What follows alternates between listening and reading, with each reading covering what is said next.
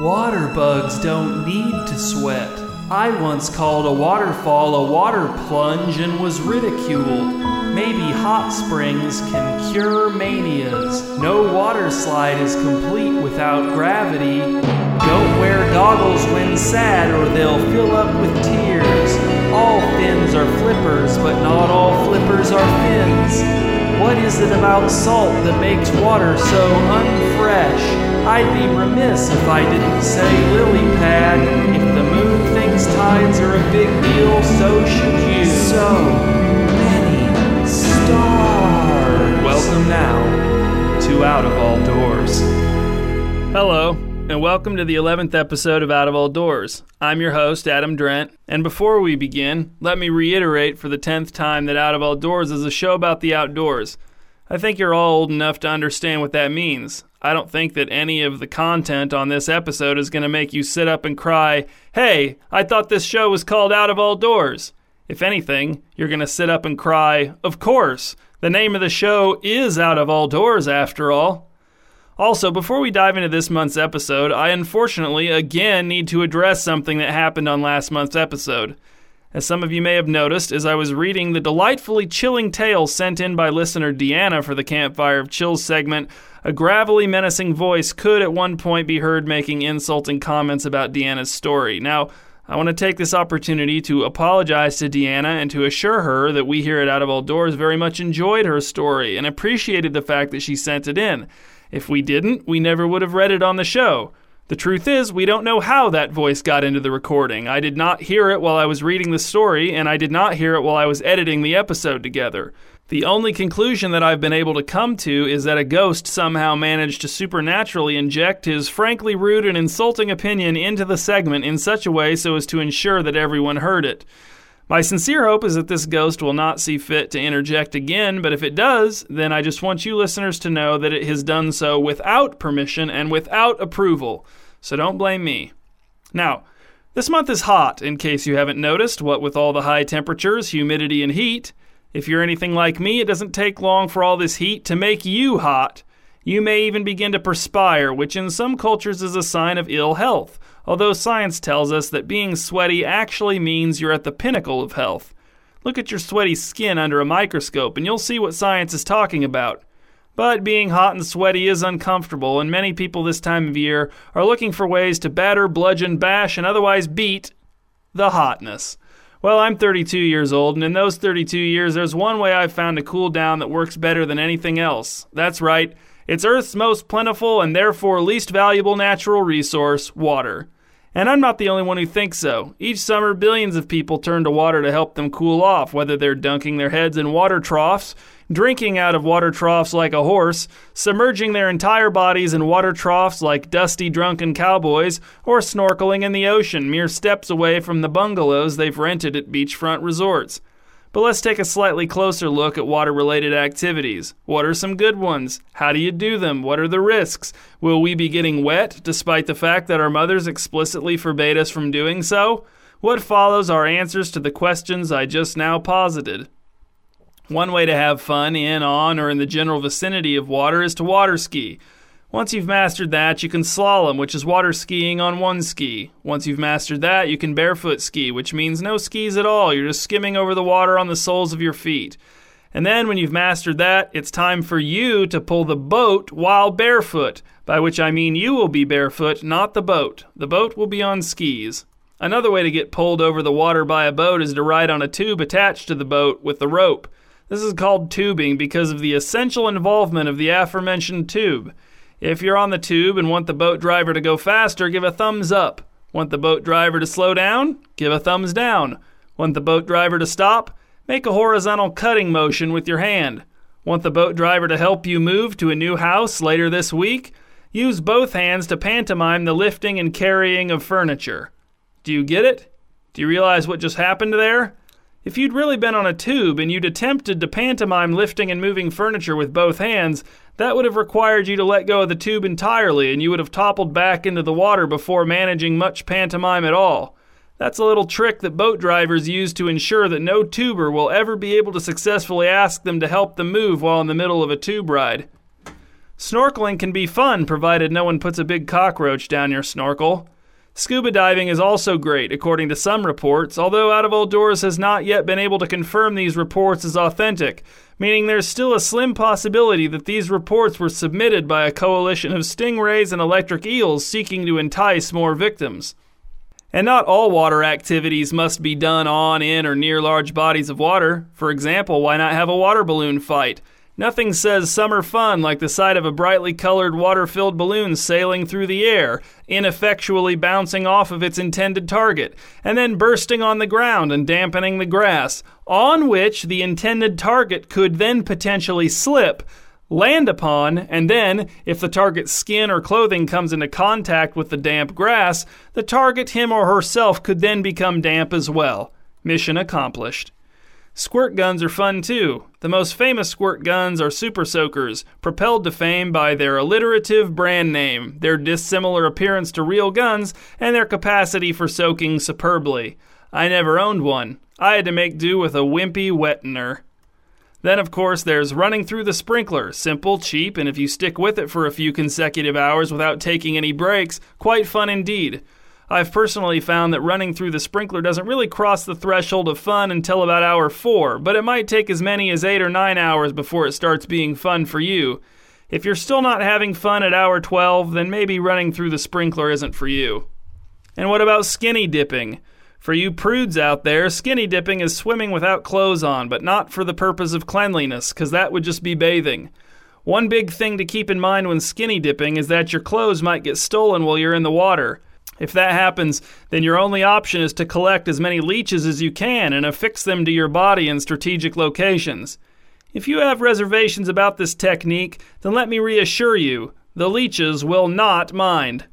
Also, a lot of concerned people want to know if they can still call it skinny dipping even if they aren't skinny. The answer is yes. We're blessed to live in a country where our corrupt, inept political system is much too concerned with destroying our lives in much more important ways to bother to forbid people who aren't skinny from calling skinny dipping skinny dipping. And then there's regular swimming, the kind you do while wearing a swimsuit. I don't personally own a swimsuit, but I don't think that should disqualify me from talking about swimming. For example, I know that some people call them bathing suits. Men call their swimsuits trunks. One good way to remember that a bikini is comprised of 2 separate pieces is to look at the first 2 letters of the word, B-I, which spells bi, which means 2, as in bicycle, a cycle with 2 wheels, or bisect, to cut into 2 pieces. I don't know what kini means, and I can't think of any mnemonic devices for remembering that part. Oh, who am I kidding? No one's going to forget the word bikini in this culture.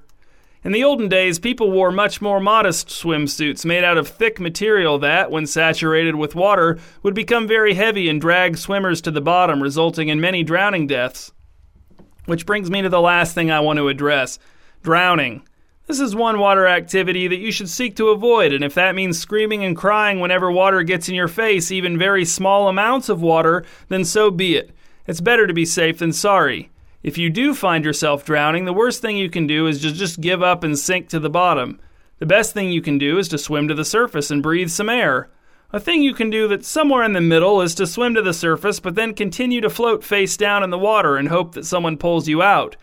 If the mob encases your feet in cement and drops you into one of the Great Lakes, try to latch onto the side of the boat with your teeth on the way overboard.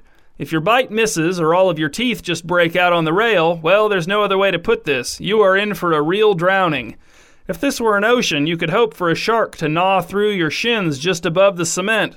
But this is the Great Lakes. The only sharks here are dead ones that got thrown out and dumped into the water with the rest of the garbage. And it can also be refreshing to give yourself a little spritz of cool water right in the back of your neck. Ah. Let's begin, shall we?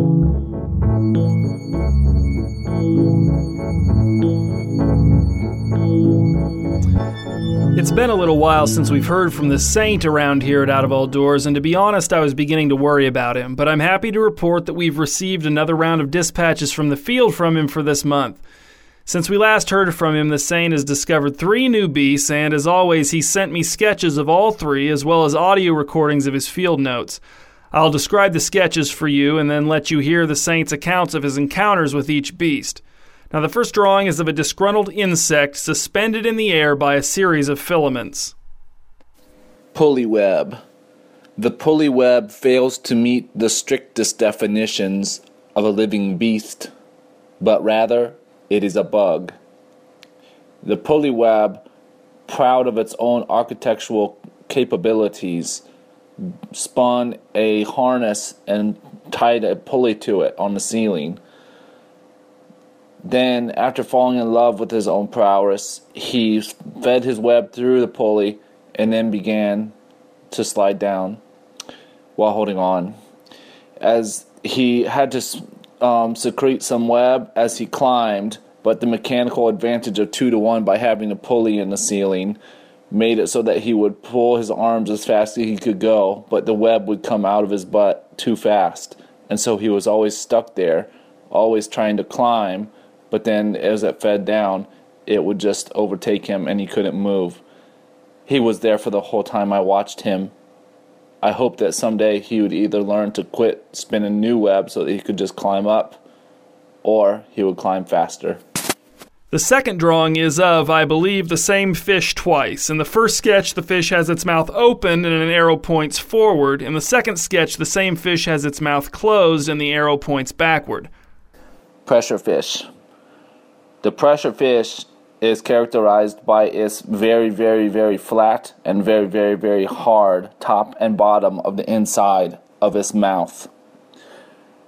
It seems like it needs to breathe through the mouth just like a regular fish, but it has a bad problem because it also needs to bite with its mouth, just like every other fish. But here's the twist. With it being so hard and two flat surfaces, when he opens, the water rushes in to fill the mouth, thrusting the fish forward. And then as soon as the fish closes his mouth, that jets all the water from in between those two hard brick-like surfaces, jutting the fish backwards.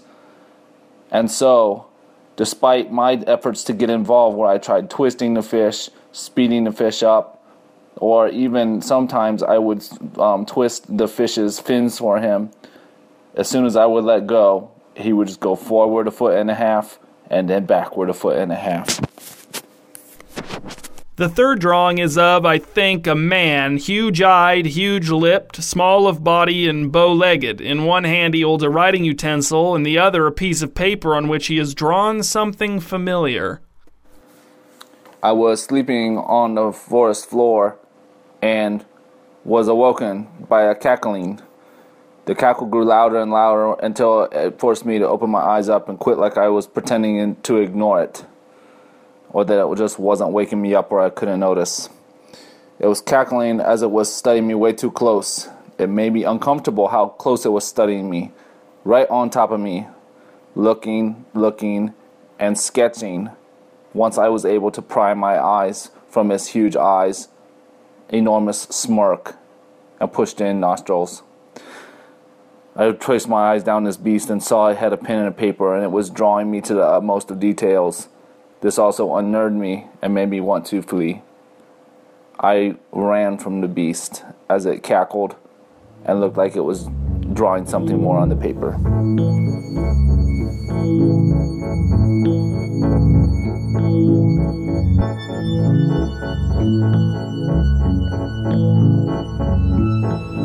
Okay, here we go.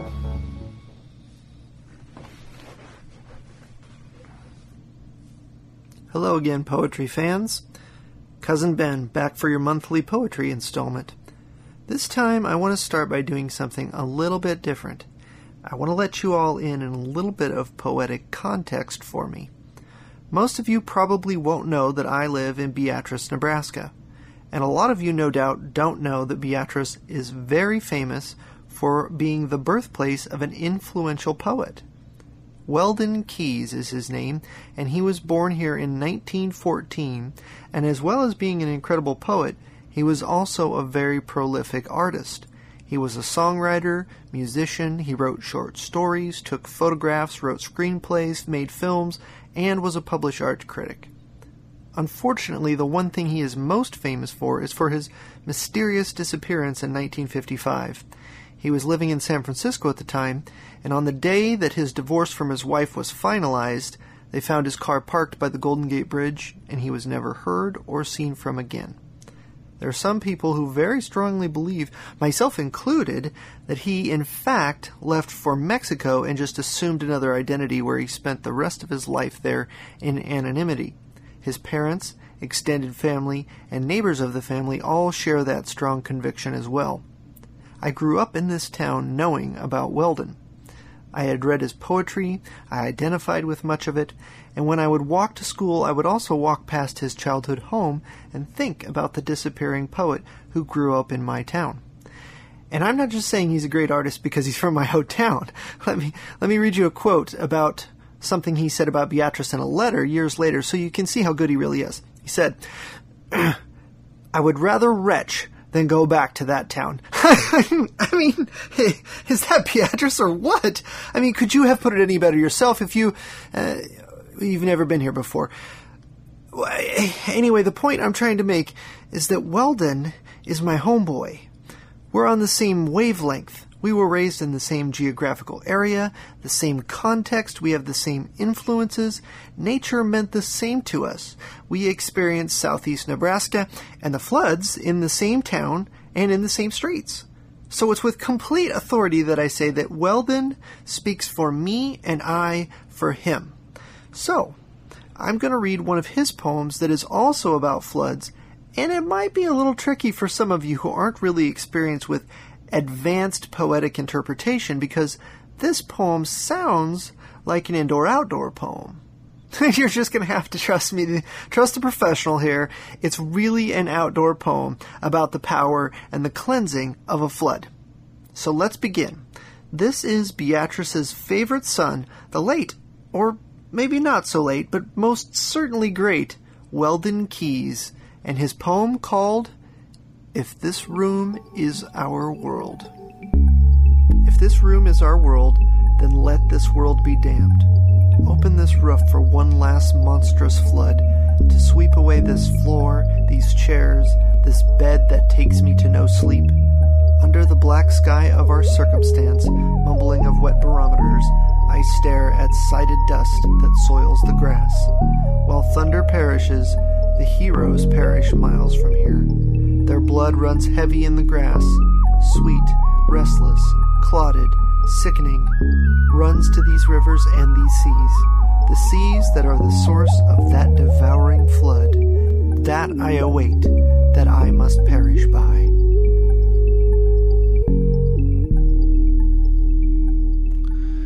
These are the 5 people you meet at a public pool. Number 1 is the runner. This young male pool goer runs everywhere, bare feet slapping on the slick cement.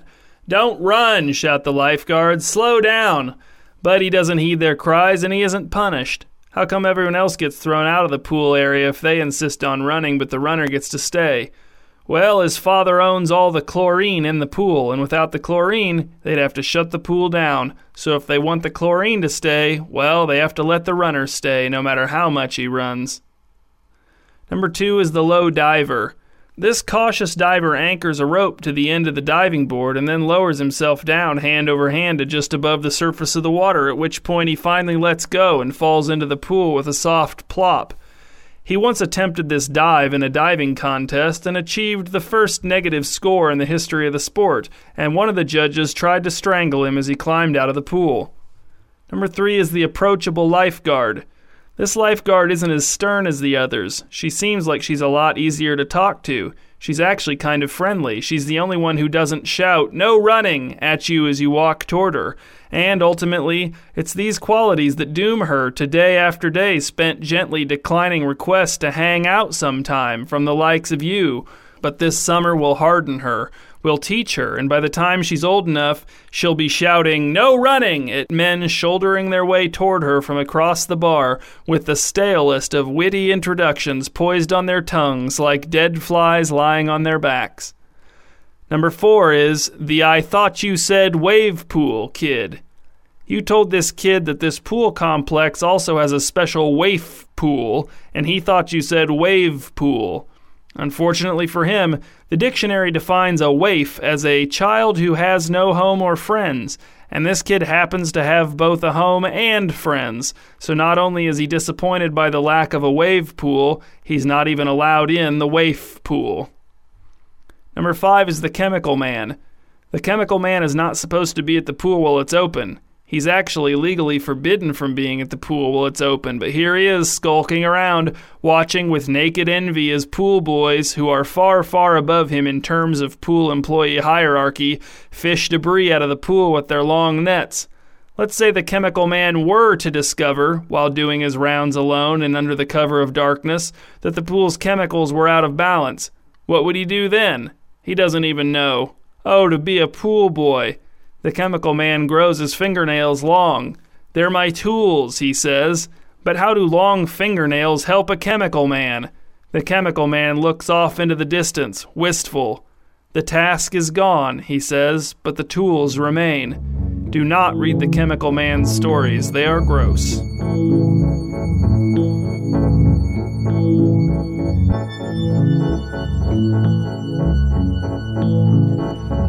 We all sit down in the special chairs, clad in our white hospital gowns. The lights blare down on us as the special chairs are reclined, leaving us in supine positions as cold electrodes are attached to our temples and our arms are strapped down. Machinery whirs and clicks, rivers of numbers flow past on computer monitors, syringes enter our arms, a black liquid enters our veins, and the world blurs and twists and collapses around us. We find ourselves deep inside of ourselves, far, far, far down inside of ourselves, a place both foreign and hauntingly familiar, reverberating with the echoes of long-forgotten thoughts from years past. But that isn't all that we find here, deep within ourselves. There are living entities, or perfect facsimiles thereof, hanging winged and fanged in the darkest recesses, in the corners of ourselves. Are they surprised to find us, of all people, here within us? We think not, for are they not also us in a way? Who knows? We have entered the battery. You have never lived in a universe without bats. A soldier has befriended a bat. The bat has become his confidant. His letters home are sweet-smelling lies, but the words he speaks to the bat reek of the dead. The bat is a sponge for the soldier's grief and horror. The bat soaks it all up and then blasts it out at super high frequencies in order to locate bugs to eat, never knowing that the soldier is a traitor and a deserter, and the letters he's sending home are actually being confiscated from the mailman by the soldier's commanding officer and given to dogs so they can get the soldier's scent from them and then sniff him out so he can be tried for treason and hanged. If the words that the soldier has spoken to the bat are true, can they really also be treasonous? And if so, what will become of the bat in its lack of unwillingness to receive these treasonous words? There is nowhere to tune in at any time in the future to find out the answer to this question. Either I will tell you next, you will find the answer on your own through thought and reflection, or you will never know. Even if all bats become extinct, the universe will never slip beyond their influence. Two bats are not better than one, nor is one better than two, but any is better than none. I have seen a bat swoon from too much moonlight, but not as from heat stroke, but as from love sickness. A totem pole carved with the bat figure in the second from the top position. It seems an error, but no, for the figure in the top position is also a bat. You need to wait until you get all the information before you get outraged, a lesson the internet could stand to learn. Most people don't know what a bat's face looks like, but many pictures are readily available. So what we have here is a failure of initiative and a failure to understand that the faces of bats are actually quite handsome. Many parents ask me to recommend a specific bat to serve as a role model for their children. My answer is invariably the same. That one, I say, and I point to the bat that is always somehow standing nearby, the one with the good markings. All children should strive to have good markings. A bat is not a creature to be trifled with, but to be trifled for? Well then, yes indeed, trifle away. Some bats prefer warmth, some prefer chilly environments. They're not going to kill each other over it. That would be absurd. For the record, this is not an analogy for religious or political ideologies. It's just a statement of fact. Please don't twist it to suit your peaceful agenda, if that's what you were planning on doing. You have never had a truly bat-like thought, nor will you. I probably won't either. When a bat tries to simplify its life, it succeeds 98% of the time. 1% of the time, it accidentally complicates its life. And 1% of the time, it willfully complicates its life in order to simplify the lives of millions of its compatriots. A bat sought fulfillment in the pursuit of feathers for its featherless wings, but there was no fulfillment to be found in feathers, a fact that may seem evident to us, but is in fact precisely as dumb as at least one thing that each of us believes will fulfill us. A statue of a bat, or a bat statue, or a batue, stood in the opulent front hall of the manor, a reminder to all who entered through the manor's front doors that no matter whose name was on the mailbox at the end of the driveway this week, the bat was still calling the shots. Bats are grotesque, said a man who was accurate. Accurate in his quotation of a man who was inaccurate in his assessment of bats, that is. You have been near bats and not known. You have been oblivious or mistaken them for birds. But the Bible doesn't say that's a sin, so don't worry about it. I just looked up the color of bat blood. It's red. When I was a kid, my favorite exhibit at the Fort Wayne Children's Zoo was in the Australian portion of the park. You'd walk into a long, dark room wherein, all along one side, little Australian bats of some kind flew back and forth in front of a painted outback dusk between two fake caves where they could roost if they wanted. Instead of separating the bats from the visitors with glass, the zoo had opted for very thin wires so you could hear the fluttering of the little bats' little wings. Also, you could press a red button which would somehow allow you to hear the bats' real-life, high-frequency vocalizations in real time. Whenever we went to the zoo with someone who had never been there before, I would make them close their eyes before we went into the exhibit so they could then open their eyes and be immersed in the scene so it could feel real just for a second or two. If you squinted your eyes, you could almost believe the wires weren't there, as if there were nothing between you and the bats. What if bats could burrow like moles? They could dig their own cave systems. They would love that. But maybe they would lose something essentially bat-like in the deal, so it's probably best if everything stays as is. The marquee advertised a one-man show, but what a delightful surprise when those in attendance discovered that while the show indeed only had one man in it, it also had hundreds of bats, although it wasn't clear if they were supposed to be a part of the show or not. In fact, nothing was clear. The lone survivor of the plane crash was a bat, or else the bat was a late arrival to the crash site. Plane experts have all deferred to bat experts on the topic, and the bat experts won't share their opinions on the matter with the public, so everyone remains in the dark. And you know who likes being in the dark. Bats don't need personalities, but they have them anyway. What, so we're only allowed to shape our sugar cookies like bats during 1 month out of the year? Give me a break. A voice is calling us back. Whose voice is that, our own? Sorta sounds like it now that we mention it. The voice echoes through our deep inner selves. The bats flutter away from the sound, retreating deeper into us. So, yeah, I guess this wasn't the absolute deepest part of ourselves after all. Although it may be the deepest we can go, maybe the bats part of ourselves can go deeper than the us part of ourselves. That's some confusing food. Food for thought, that is. As the bats go down, we go up, rising rapidly back toward the surface, back to our conscious minds, the reclining chairs and arm restraints and laboratory. We blink our eyes, the world swirls and stutters. A man in a hazmat suit waves his arms over his head and shouts, "They saw bats!" And as the world finally clicks back into place, we leave the battery.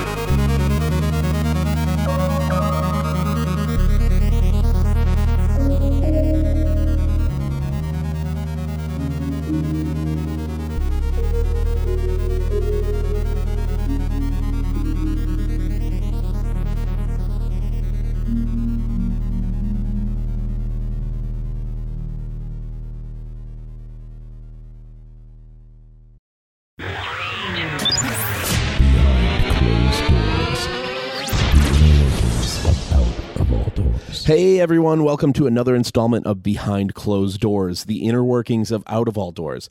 I'm Casey By, and I'm back. Adam fired me, but I'm back. 2 episodes ago, my report included several bits of information taken from what I believe to be a reputable source, Adam's diary, which you can hear. See, right there. I'm holding right here, which doesn't really prove anything, I know, because you can't see it or what's written in it.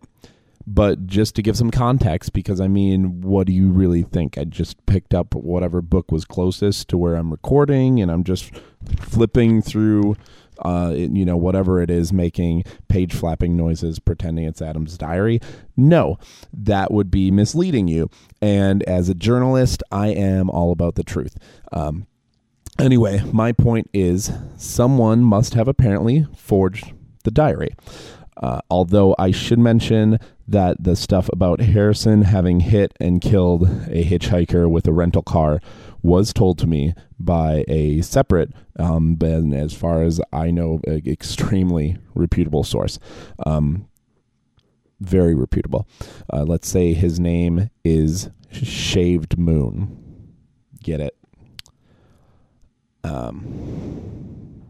No. Let's say his name rhymes with Barrison. Or no, Mr. H. Blum. He was just sloshed when he told me. And then he cried for a while, so I left. Exclusive. So occasionally as a journalist, the, let's say, opportunity arises where you have to offer a correction and apologize for an inaccurate report and basically do some sucking up. Here at Out of All Doors, we prefer to do that dirty business in the form of a song. Or at least I do, because normally, like in the Times or whatever, they're kind of super boring. So I put my little corrections into a nice little melody and make a ditty out of it. I know the founders of Gentleman's Mills were particularly upset by the fact that I said a large percentage of the products they advertise on the podcast are made up. And apparently this is not true. So if you're listening, co-founders, the Dandy and the Hat, which I hope you are, please pay close attention to the third verse, which has some really nice lyrics about how huge both of your So without further ado, make sure I'm in tune. Yeah, all right, here we go. 1, 2, 3, 4. Who calls soda pop? Only idiots. But that doesn't mean we should hate them. And if you're gonna be a little whiny son of... What the? Casey! Can you hear me, Casey? Adam? No, this is God. Whoa. No, it's Jason. Look, here. I'll climb out of the portal. What's up? Jason? As in the fictional character I created? Well, in a way. Let me explain. You may recall a version of me appearing on previous episodes of the Out of All Doors podcast, which sounded something like this. Now we're cooking! So if you say pajamas, and I say pajamas, I'll wear pajamas and give up pajamas. Right, of course. But that was me doing an impression of Adam for a character I made up called Jason. In your reality, maybe. But I come from somewhere else, somewhere you couldn't possibly understand even if I tried to explain. Is it another Earth in the multiverse? Yeah, okay. I guess you would understand. I am from another Earth in the multiverse, and I've used this machine to tear a hole in reality, reaching across from another dimension into our world. A world where you're a fictitious character. But in your world... Yes, in my world, the alternate Earth where I call home, I am a real person. Because in the infinitude of the multiverse, every possibility is realized. Yeah, I get it. Yeah, okay, but I bet you didn't get that in my reality, I'm not the only fictional character who exists. On my Earth, all of your world's fictional characters are flesh and blood. Everything you've read in a book or seen in a film or TV show is true. All of them? All of them. How does that work? Like, say Meg and Joe and Beth from Little Women, are they just doing the stuff they did in Little Women? But outside their door, it's just Mad Max post-apocalyptic wasteland, and also they're in the Matrix. And speaking of Little Women, is like every Winona Ryder character, just every character Winona Ryder's ever played, just walking around the planet, all of them just looking exactly like Winona Ryder for no reason, and no one notices? Yes, and all of the Natalie Portmans and all the Scarlett Johanssons. It's crazy hot, dude. Alright, whatever. What do you need? I'm trying to record an apology song here. That's just the thing, Casey. Your song isn't necessary. Because everything mentioned in that diary of yours really did happen. Just on another Earth, where it was written by another Adam Drent. There's a disturbance in the multiverse, Casey. Somehow it allowed the diary to be transported to your Earth. But its dimensional frequency is off from this reality. If that object remains here too long, it could destroy your world. That's why I built this machine. It's why I'm here now. It took a long time, and it may have even taken my entire fortune.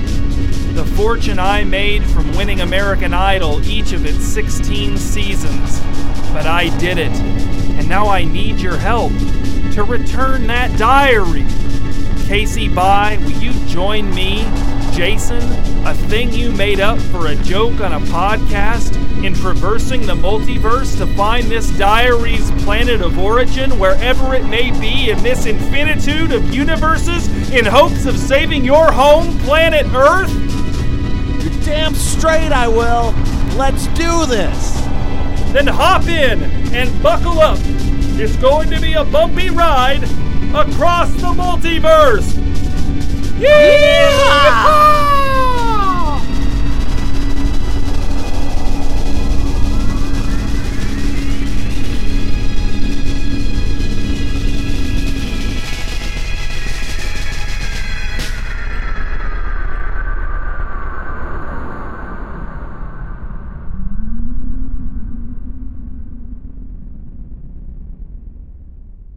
And now here again is Out of All Doors amateur bird watcher Harrison Blum. Hello, listeners and Eleanor. I'd like to start this segment by thanking my brother Don for taking care of me these last 8 weeks. As some of you may have heard, a postal truck cracked 2 of my vertebrae, but with Don's support, I'm recovering nicely. The bean-shaped bruise on my cheek has all but disappeared, and with the help of an inflatable lumbar pillow, I can once again sit upright long enough to eat my lean cuisines. When the postman sideswiped my bicycle, I thought for sure you'd all heard the last of old Harrison. In those few seconds, my whole life flashed before my eyes. Childhood trips to Sandy Lake, Eleanor crying at the altar on our wedding day, that time I tossed a tennis ball clean through a single diamond in our chain-link fence. For that brief moment, I shared with the birds I so carefully study the gift of flight. How I wish I could have slowed down those few seconds, if only to better recall my one opportunity to see the world as they do, those slivers of life even birds take for granted. The reflection of a sun off a bald man's head, the skyward glance of a confused child, the roof of a postal truck as it flees the scene of an accident. Unfortunately, these moments are lost to me. Upon landing, I grazed a parked Miata and caromed into a row of spongy hedges. The hedges, I'm told, broke my fall, but I was knocked fuzzy somewhere in between. The hedges will need to be replaced, but that's a matter for the lawyers, one of whom plays softball with Don. He says that while yes, my hiking boots came untied, and the laces got caught in my bike chain, which is why I swerved into the middle of the lane in the first place, the postman was traveling much too close, and will likely be at fault for any damages to me and the hedges. For now, while the medical bills, witness statements, and hedge estimates are getting sorted out, I'm staying on Don's hide-a-bed. Our living room is quite nice.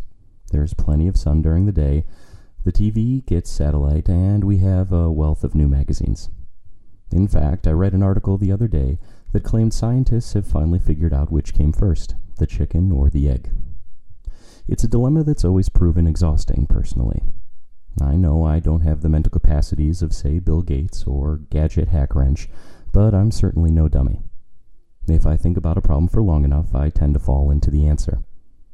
Unfortunately, the more I'd think about the chicken and the egg, the more confused I'd get. Some days, when I closed my eyes tight, I could very clearly imagine a solitary chicken emerging from the darkest, most virgin dirt of Iowa, like a vegetable. Other days, however, I could see, with utmost lucidity, the image of a lone egg, the world's first, rolling softly across a wheat field. As it turns out, according to the article, reptiles had been laying eggs for thousands of years before chickens even existed. These lizards, or at least a few of them, evolved into some sort of feathery lizard birds. Over time, the genetic lizard-to-bird ratio tilted more towards bird. The first chicken, as we now know it, hatched from an egg laid by a lizard that was, by my rough estimate, 97% bird. I told this to Don as we sat in the living room, listening to our neighbors burn another bag of popcorn. To my surprise, that little bit of existential trivia left him speechless. I readied to spring on him a theory I've been working on, one in which we're all, in a way, birds, albeit underdeveloped ones, and how a handful of eons from now, the first human will launch from a mountaintop, unaided by technology, man's ultimate triumph over gravity. Before I could begin, however, Don, with his ear still glued to the wall, asked, "So what came first, hot stuff, the lizard or the egg?" And we were back to square one. Please tell Eleanor I say hello. Love, Harrison.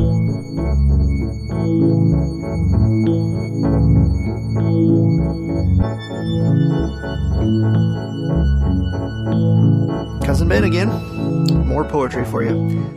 Since last month's flood poems that I shared with all of you, I've really been spending a lot of more time ruminating on this topic. Quite frankly, because it was hard to avoid it. Everywhere I went, roads were closed, there was damage being repaired all over my town, landscapes had changed, people were still talking about it, everyone is now weary with worry, eyeing the clouds with accusation, cautiously watching the riverbanks.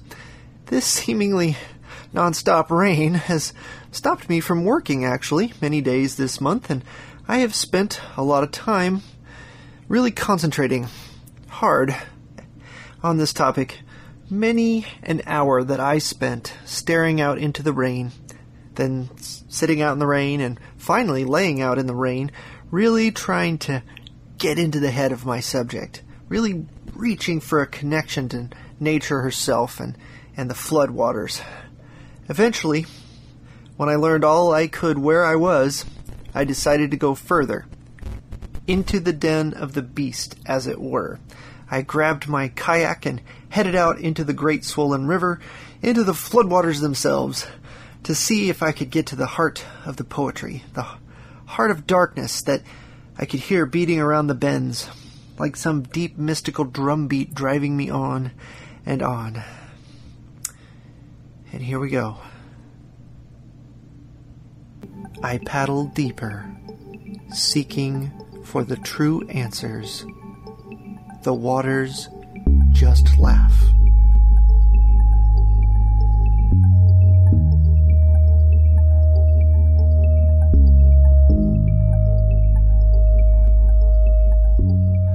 This month, Gentleman's Mills wants you to have fun with water. Gentleman's Mills believes that fun takes to water like a duck to water.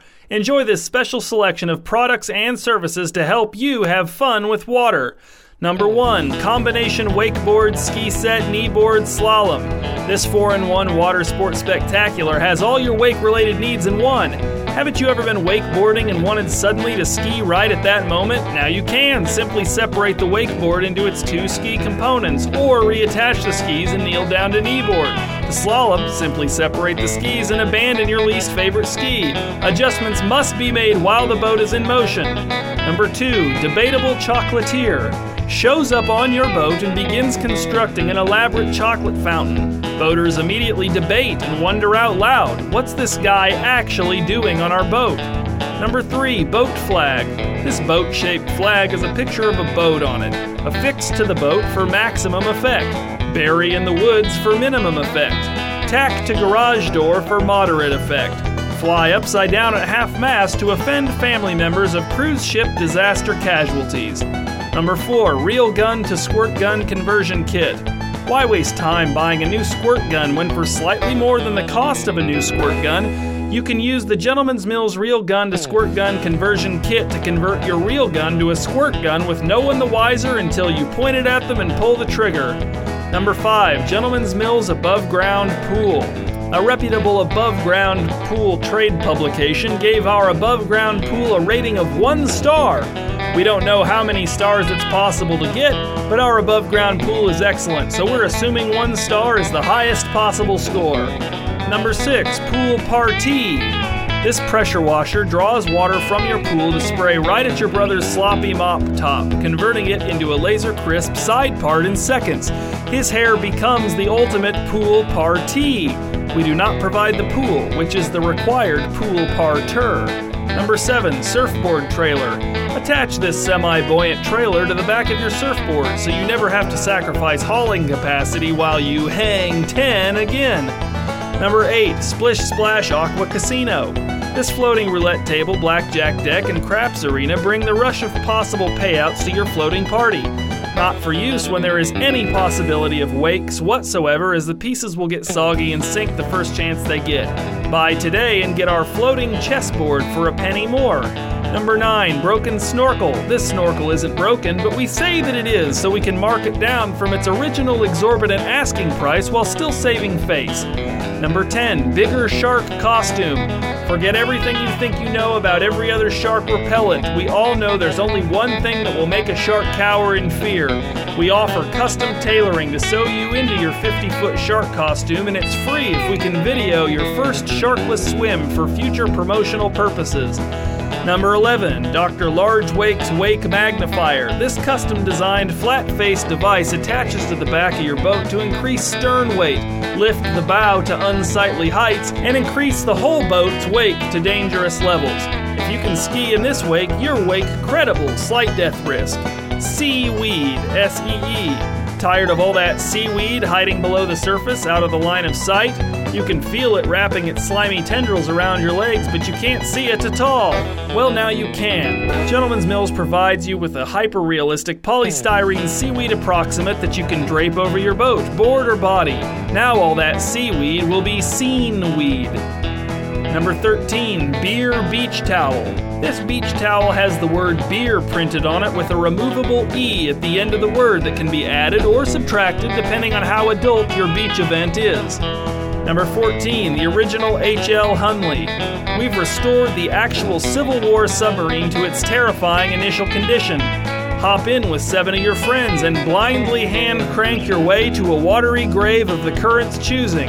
We recommend pairing with Gentleman's Mills Religious Relic Starter Kit. Number 15, Premium Snorkel. Exactly the same as the broken snorkel, but at the original exorbitant price most of you cheapskates were too cowardly to pay. Number 16, Gentleman's Harpoon. This is a real mariner's harpoon that you can use for cocktail parties, gesticulating, and gentleman's back scratchery. Number 17, Innard Tube. This irregular inflatable looks like a disgusting heap of entrails before you blow it up. Just imagine what it looks like when it's filled near to bursting with air. Number 18, water-soluble swim trunks. Illegal to wear at a public pool or beach, but there's no law against buying them and owning them. What you do with them after that is out of our hands. Number 19, Tommy the Turtle costume for kids. You guessed it, this is a real hollowed-out sea turtle shell made for toddlers and children. Just unhinge the massive turtle shell and let the child swim freely in a river, lake, or water area. Just make sure he or she doesn't sink, as he or she will have a tendency to do due to the massive weight of the shell. Also comes in tortoise for pokier children. Number 20, Total Recall Water Sports Edition. For some reason, this case is manufactured of cardboard, creating an instantaneously soggy mess. Number 21, Gulf Oil Spill Cleanser. The government kicked Louisiana residents aside by rejecting Gentleman's Mill's Gulf Oil Spill Cleanser. If you are better than the government at all, you must buy this and stick it in your body of water. Number 22, foreign species. Introduce plant and animal diversity to your waterways with this pregnant grab bag. And number 23, strange couplings. These are technically boats.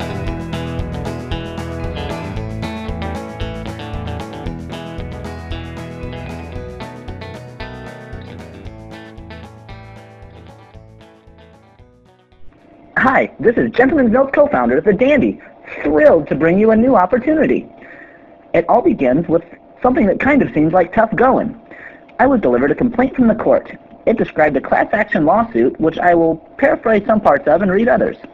While the damages directly caused by Gentleman's Mill's blob are as varied, spectacular, and seemingly exaggerated as the defendant Gentleman's Mill's product lineup itself, plaintiffs are bound by a common harm dished out unapologetically by the Gentleman's Mill's wedding blob. Now, you'll remember a month ago, on the last episode of Out of All Doors, we offered an exciting lineup of wedding season products, one of which was the wedding blob, a romantic, gigantic, inflatable thing where a groomsman jumps from a balcony and launches the groom into the baptismal tank, just like back in the summer camp days. Well, listeners, back to the legal matter at hand before I get to the good part that's got me so excited to talk to you today. As part of this court document, apparently to get the judge to take the case, they had to give examples of crap going real wrong with the Gentleman's Mill's wedding blob product. Here are some of the things that the plaintiffs claim, well, that happened while they were using our product. 1. Blob launched into the ceiling tiles, damage to the church and spine. 2. Missed the baptismal tank entirely and crashed into a flower arrangement. 3. Groomsman jumped and missed the blob, destroying his tux.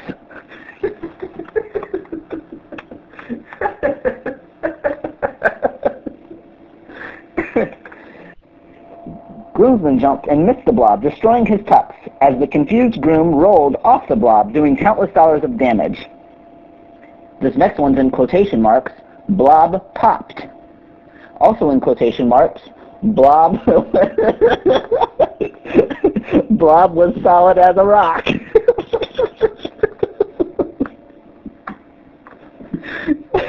The third and final one that was in quotation marks, blob was a 40-foot whoopee cushion which deafened the crowd, cracked priceless stained glass windows, and gave the bride emotional hardship and a dollar amount to be determined by this court.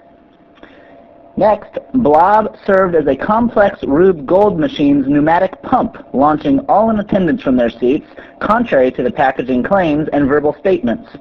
Lastly, and tell me if we should get in trouble for this, even though the complaint later says this is one of our worst offenses, the groomsman launched the groom into the baptismal tank on the first try, just as promised. The groom did not have prior swimming knowledge or experience and was further hindered by his ornate ethnic wedding attire. Due to the blob and Gentleman's Mill's reckless business practices, a would-be groom met his end on that special day. Now, you might be saying, Dandy, how can you be so chipper at a time like this? Shouldn't this be your darkest hour? Well, I would be if it weren't an opportunity for you, Out of All Doors fans. Listen, today I'm offering you the opportunity to place a wager on whether or not we are successful at defending ourselves in court. That's right. Simply mail your $250 bet to Gentleman's Mill's headquarters along with your prediction on our outcome. I will promptly send you a receipt, which I'm no accountant, but receipts might or might not make the gamble tax deductible in your tax jurisdiction. Also enclosed will be a statement notifying you of the payout size if you win. You might be saying, hold your socks, Dandy. Isn't it really complicated to maintain a fair but solvent gambling book? Well, fear not. Our book is meticulously audited by no less numerically savvy of a whiz kid as the prestigiously neutral and objective Gentleman's Mill's co-founder, The Hack.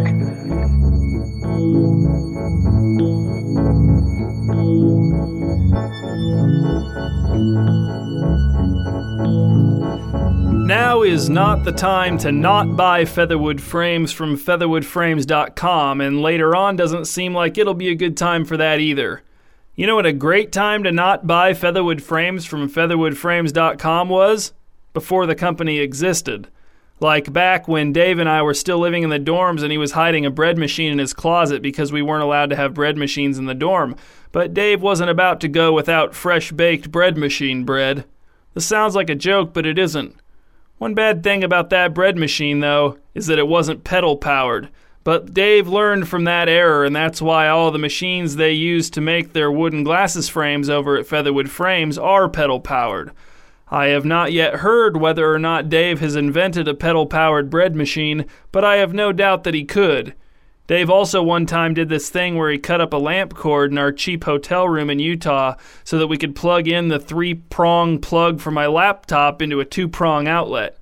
The hotel room only had 2-prong outlets, and we thought we were doomed to not plug in my laptop, but no, Dave sprang into action. I don't really know how it worked, but in the end, my laptop was plugged in, and Dave accomplished this by cutting up the lamp cord. I don't know how. It was like magic. And this is one of the guys making your glasses frames out of locally harvested wood if you order a pair from featherwoodframes.com. I think he also built the water tank thing for his son's home birth, although I may be mistaken, and I don't know for sure if that was made from locally harvested wood like the glasses frames are. Listen, I'm getting a little out of my depth here, and I don't want to be telling any tales out of school, so just go to Featherwood Frames and buy some glasses frames. I doubt that it's difficult. Featherwood Frames. Light as a feather wood.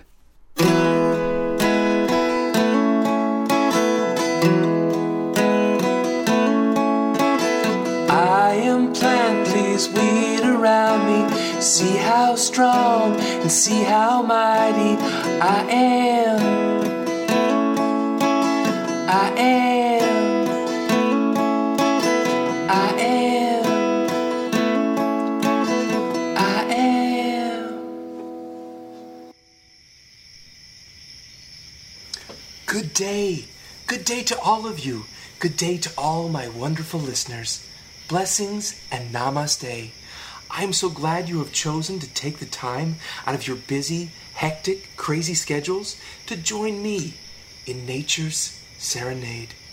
I am, as always, your most gracious host, Gregory Hugavine. You may also know me as G Honey. This is a safe and wonderful place. Blessings. Well, let's get to it, shall we? Who's ready to folk out? Who's ready to get folky? I know that I am. I am so excited to do so. But before we bring the folk, I probably should explain to all of you listeners where I am and what I am up to. Folk music isn't about just a melodious, catchy tune. It's about bringing the issues to light, bringing them out in the open. And sometimes a good folk song is about protesting. And tonight, dear listeners, that is exactly what I am doing. I am recording this segment late, very late in the evening. In fact, I don't think it's evening anymore. It could be morning. Anyway, what am I doing in the outdoors so late at night, you may ask? Well, to answer all of you loyal listeners, I must begin by saying I love hiking. Hiking is magical. Hiking is my way of clearing my head from all thought. Hiking is a great stress reliever. I recommend it to anyone and everyone. I sometimes like to go hiking without having a destination in mind, just to get lost out in the wilderness. On one such occasion, about 3 months ago, I came to one of the most beautiful hillsides I have ever seen. It was marvelous, simply divine, green and lush and full of wildlife. It was indeed love at first sight. Like seeing a beautiful woman for the first time. It reminded me of when I first witnessed a beautiful woman. My junior high gym teacher, Miss Vivian Callahan. Whew. She was something to behold. I mean, wow. So, of course, I had to name my newfound love Mount Vivian. And over the next 3 months, I've had kind of a love affair, you might say, with Mount Vivian. I would come visit her about every other day. I would lay in her delicate fields, marvel at her shapely rock formations, and listen to the sounds of her trees whispering to me ever so gently, Gregory, Gregory, Gregory. So you can imagine my fury, my rage, when on a recent visit I saw them, the monsters, The horrible, horrible monsters. What they've done is unforgivable. Several giant trucks with shovels and drills were defacing my Vivian. They were removing her trees, digging away at her soil. But worst of all, they were breaking her rock formations. Her glorious rock formations were gone in a heap of rubble and dust. And why were they doing this? I looked at the signs on the sides of the trucks, and it read, Davidson's Quarry. In what took eons to form, they were dismantling in mere seconds just to make gravel for country roads. Davidson's Quarry. Davidson's Quarry, the monsters. So on this night, I have done something that many of you may think is rash, but it's necessary. I have chained myself to the Davidson's Quarry trucks to defend the honor of Vivian. I mean, Mount Vivian. Most likely you listeners will see me on the news tonight, or this morning, I guess. I invite you to join me in my protest. No more digging, no more drilling, no more Davidson's Quarry. And if I can just reach my guitar. There, okay, I got it. I will now play you a song I wrote in defense of the once magnificent Mount Vivian.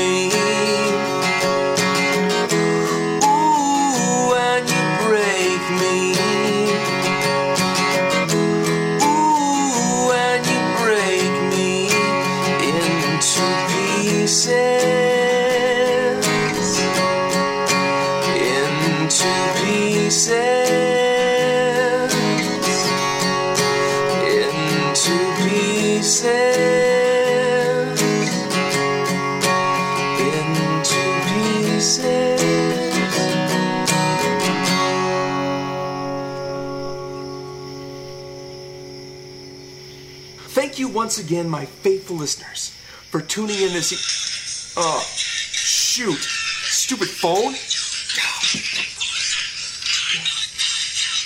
Oh, where's the pause button on this thing? Hello? What do you want? No, look, I'm in the middle of something right now. Audrey, what is it? Stop crying. What do you want? Your car broke down? What? No, I'm recording my show right now. I don't have time. No, this isn't worthless. No, you're worthless. No. Fine. I will come and pick you up. I'll be there in 10 minutes. Fine. I'll talk to you later. Bye.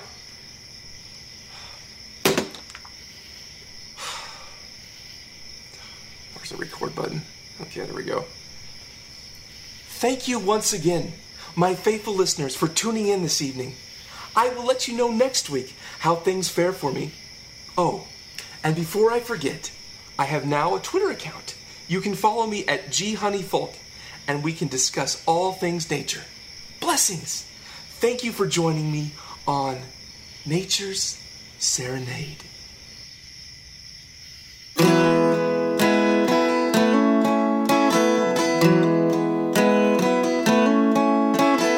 I am plant, please weed around me. See how strong and see how mighty I am.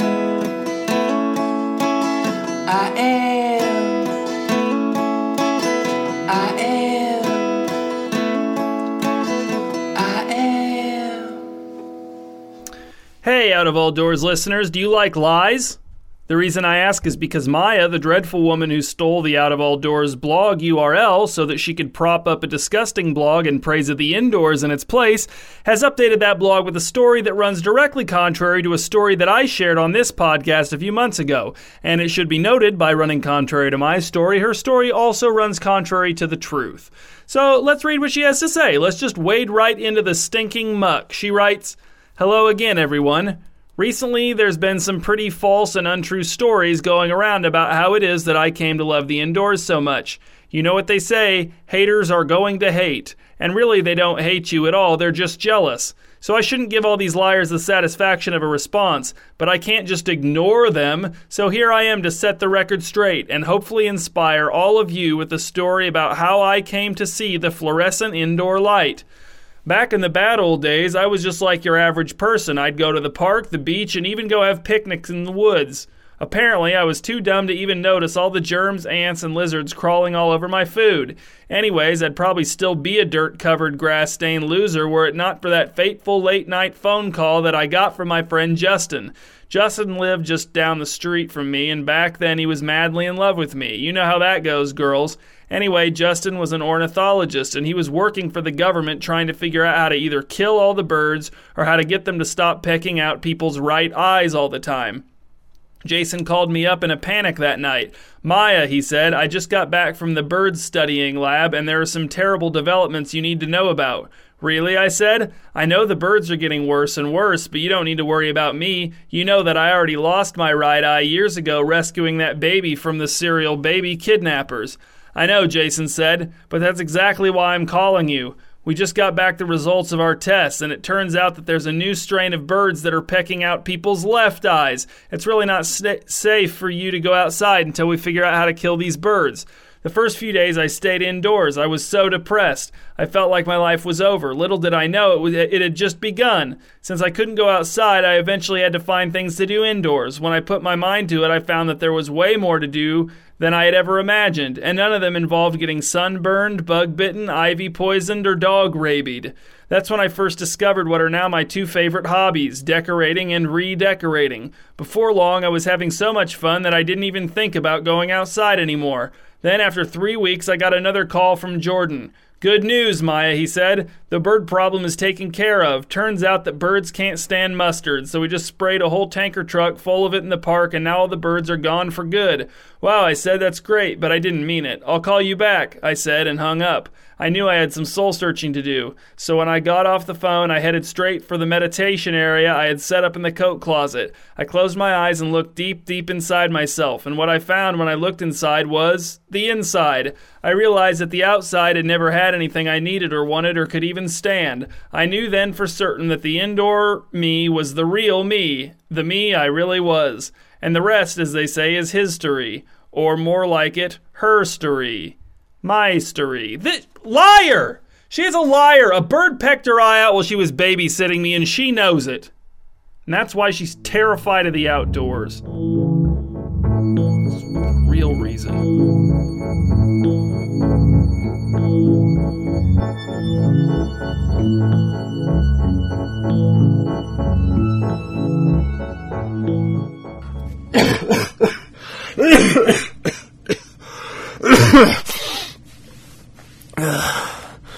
Leviathan. For far too long, man treated the waters as a benevolent mother or a pet to entertain him on his weekends and long holidays. He had become so wise and powerful that he had made the waves subservient and docile. With his concretes and steels, his carbon fibers and fiberglass hulls, his nets and his harpoons, his water turbines and his Hoover dams, his offshore oil rigs and massive container ships. All was his. The waters were giving. The harvest was plentiful. He had abolished the terror of the dark and the deep back into his novels and his films, shrunk them down to fit in his phones and his tablets. But the waters were jealous and would have no gods before them. The rivers and the springs tunneled and burrowed to meet their comrades on the coasts. The supply lines were long, but the soldiers were many. Then, when the time was ripe and all was in place, the great conch was blown. I remember that morning that it all came apart. All our hopes and daydreams and lazy weekend fantasies were all playing along in our minds' movie theaters. One moment, all was well. Jet skis and wakeboards, fly tying and inner tubing, volleyball and copper tone, pontoon boats and flip-flops. And the next... So many were struck down right where they stood. It couldn't be real. No way, no how, not here, not now. Not a muscle could move, and they were overtaken. Some still talk of the silence that led the way, like death digging its cleats into the soft, starting clay.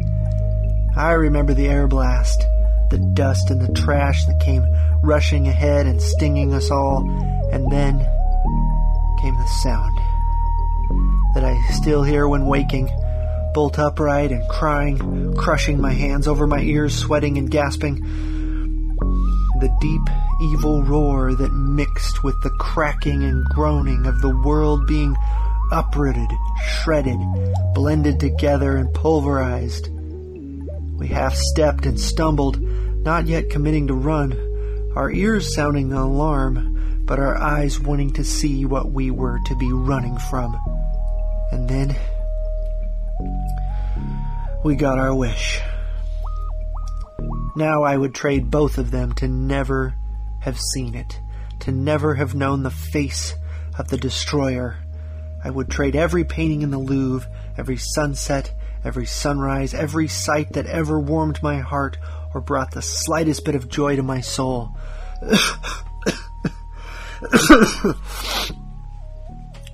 Later on, the snow fell, and we few burrowed for warmth anywhere we could find it. We were ready for dark to help our eyes rest, to try to forget what we never could. The night didn't come, but instead a blood sky.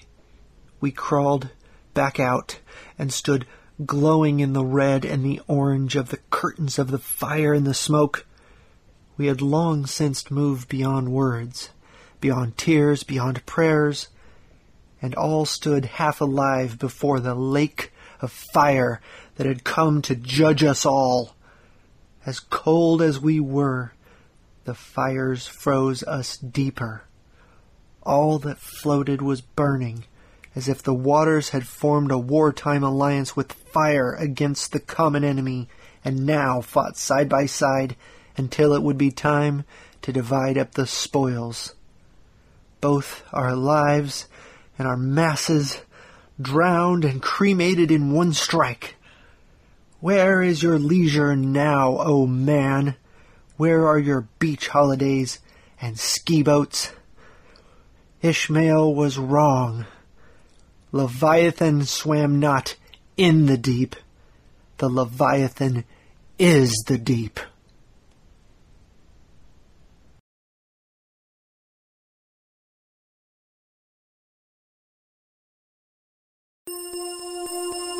Close your eyes, you rascal. You know me. I'm the one who tells you to close your eyes at the beginning of every visualization exercise at the end of every episode of Out of All Doors so far. So again, close them. Lie back. Relax. Breathe breaths of uncommon depths. You are a human-shaped lump of cold, gray serenity. You are canoeing upon the still waters of a tree-lined river, and your canoe capsizes, dumping you right in the water. You right your canoe and clamber back into it with a sort of awkward flopping grace. Taking your paddle back in hand, you recommence your gentle rowing, thereby capsizing your canoe and again finding yourself dumped right into the water. After another struggle to right and re-enter your canoe, you discover that your paddle is floating in the water just out of reach. While you're still deciding if reaching for the paddle would be a good idea considering how easily this canoe capsizes, the canoe capsizes, dumping you right into the water. This solo canoe trip has barely started and you've already spent more time capsized than uncapsized. You again right the canoe and crawl back into it, dripping wet and more than a little tired, and you capsize again. Your weariness with capsizing has made you careless, causing you to capsize even more. The problem, as they say in the self-perpetuating problem business, is self-perpetuating. If only there were a way to use capsizing to your advantage, but there is not even in a visualization exercise, I'm sorry. What can I say? Canoes are canoes. Canoes do as canoes do. No canoes is good canoes. Having righted and re-entered your canoe, you begin to paddle downstream with slow, even strokes, water bugs dancing away across the surface of the river. A family of ducks swims past in the opposite direction, quacking at you to see if their quacks will get some bread out of you.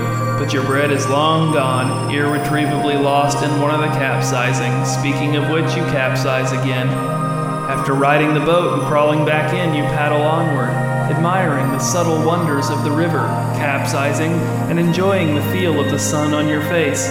Eventually, you paddle and capsize your way to a branch in the river, and, being the adventurous sort, you take the branch to your left, or your right, it doesn't really matter. You take one of the branches, steering yourself very carefully toward whichever branch you've chosen, so as to capsize as little as possible, but it doesn't work. You set a new world record for number of capsizings on this portion of the river. Having begun this portion of your canoeing excursion by permanently etching your name in halls of ignominy, things can only improve from here, you think, as you set a new world record for least amount of time spent uncapsized between two separate capsizings. This part of the river is even more beautiful than the part of the river you were previously on, as far as you can tell from the glimpses you get of it on your way out of the canoe and into the water over and over again. On the one hand, you're not getting any better at not capsizing your canoe, but on the other hand, you're getting very proficient at riding your capsized canoe. Let's say a group of Girl Scouts was on a canoe trip and a boulder fell into the water, creating a large wave that capsized all of them at once. You would be the perfect candidate to dive into the water and swim from canoe to canoe, riding each of them quickly and efficiently. Others may be able to swim between the capsized canoes faster than you, but none of them would be able to right the canoes as fast as you. That's what would give you the advantage. In fact, knowing you wouldn't even have to dive into the river. You'd most likely, having capsized your canoe prior to the boulder falling in the water, already be in the river, saving even more time. As your canoe capsizes and you fall into the water, you notice a man watching from the bank. When you resurface and right your canoe, you can feel his eyes upon you. "Do you need help?" calls the man. "How?" you call back, pausing before re-entering the canoe in order to challenge this man. "How would you help me? What could you possibly do?" The man, chastened by this hard dose of reality, retreats into the underbrush. It's a satisfying moment for you as you climb back into and capsize the canoe in one fluid motion. Making your way farther downriver, your surroundings become even more beautiful, although you haven't seen much wildlife, possibly because it's all been frightened away by the constant splashing and hollering of your approach. The river is more shallow here, and the bottom is soft and sandy, making it easier to get back into the canoe after it's capsized, but it also means you're accumulating more and more sand in your trousers with each successive capsizing. Pros and cons, costs and benefits, checks and balances. That's one thing stated in 3 synonymous ways that this canoe trip is teaching you in addition to the main lesson, which is that it's difficult for you, at least, to not capsize a canoe. You begin to wonder if maybe the problem isn't you. Maybe the problem is this specific canoe. Maybe no one would be able to keep this canoe uncapsized for any length of time. But then you remember the old saying, a good carpenter never blames his tools. Having a degree in literature, you know for a fact that the saying doesn't apply only to carpenters, that carpenter merely functions as a stand-in for all craftsmen and beyond. Although only a fool would believe that 100% of all tools are perfectly formed, that no tool could ever possibly contribute to the failure of a project, what if the head of the hammer were made of soap, and you tried to drive nails with it, and then the person who hired you to build the chair showed up and was like, "Where's my chair?" And you were like, "Well, there's no chair because I couldn't drive any nails with this hammer." And the guy was like, "A good carpenter never blames his tools." And then you just held up the hammer and the guy looked at it in confusion. So then you squirted a little water on it and gave it a good rub and started to work up a lather, and the guy realized the head of the hammer was soap. And he said, "Well, it's still your fault that you bought a hammer made of soap and had no backup hammers available when you're supposed to be a carpenter. So, yeah, I guess the adage is right. Never mind." Hey, you realize the whole time you were thinking about the whole "a good carpenter never blames his tools" thing, you didn't capsize even once? Then you realize that's because you never got back into the canoe after you righted it. You just stood lost in thought next to the canoe and water up to the middle of your chest. Sighing, you climb back into it, you capsize. You right the canoe and climb back, you capsize. You right the canoe and you capsize. You right the canoe and climb back in and nothing happens. You sit in the canoe floating atop the water. You wait. You wait for the punchline. You know it must be coming. Maybe the canoe won't capsize, but the river will carry you over a waterfall. Maybe the canoe will spring a leak. Maybe, exhibiting something akin to Stockholm Syndrome or masochism or something, you'll deliberately capsize the canoe. Maybe that man from earlier will show up again, and in his attempts to help you, will actually capsize you right as it appears as if you figured out how to not capsize. Maybe those ducks will show up eating the sodden bread they recovered from the side of your first capsizing of the day. Maybe I'll just keep telling you about possible punchline endings and then suddenly interrupt myself mid-punchline scenario to say, "You capsize." But what you don't know is that you've been capsizing this whole time. Even when I said you weren't capsizing, you were capsizing. You're capsizing right now, right this very second. You're capsizing before I even say it. You're capsizing whether I say it or not.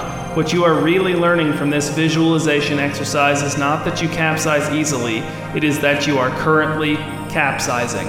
Why you keep riding the canoe and climbing back into it is not something you will learn in this visualization exercise. You capsize, and eventually the rhythm becomes familiar. Then it becomes almost comforting. Then you have difficulty imagining what it would be like to canoe without capsizing. The thought gives you anxiety, so you stop even considering the possibility. You don't merely surrender to the capsizing, you embrace it. Do you like it? Well, no, I wouldn't say that. It's uncomfortable, exhausting, you make terrible progress, you can't really see the scenery. But nevertheless, capsizing is what you do. It's your thing. And so that brings you a kind of peace, a sort of distant cousin of peace. And now, as you open your eyes and return to your normal routine, I encourage you to take the distant cousin of the peace of Out of All Doors with you, even when you're inside of one or more doors.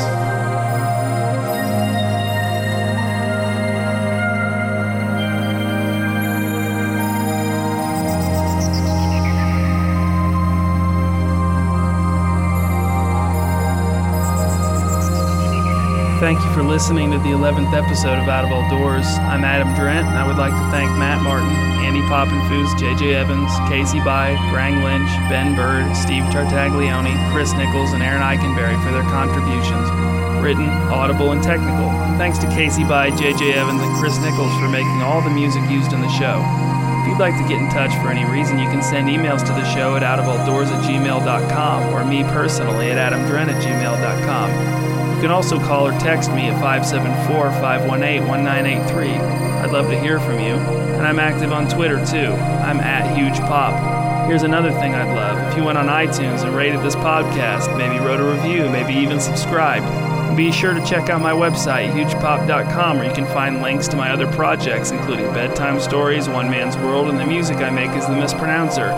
Bedtime Stories and One Man's World are also on iTunes if you search for them under podcasts, and you could rate and review those too. And a Bedtime Stories app is also available for all smart style phones. We'll be back in a month with episode 12 of Out of All Doors.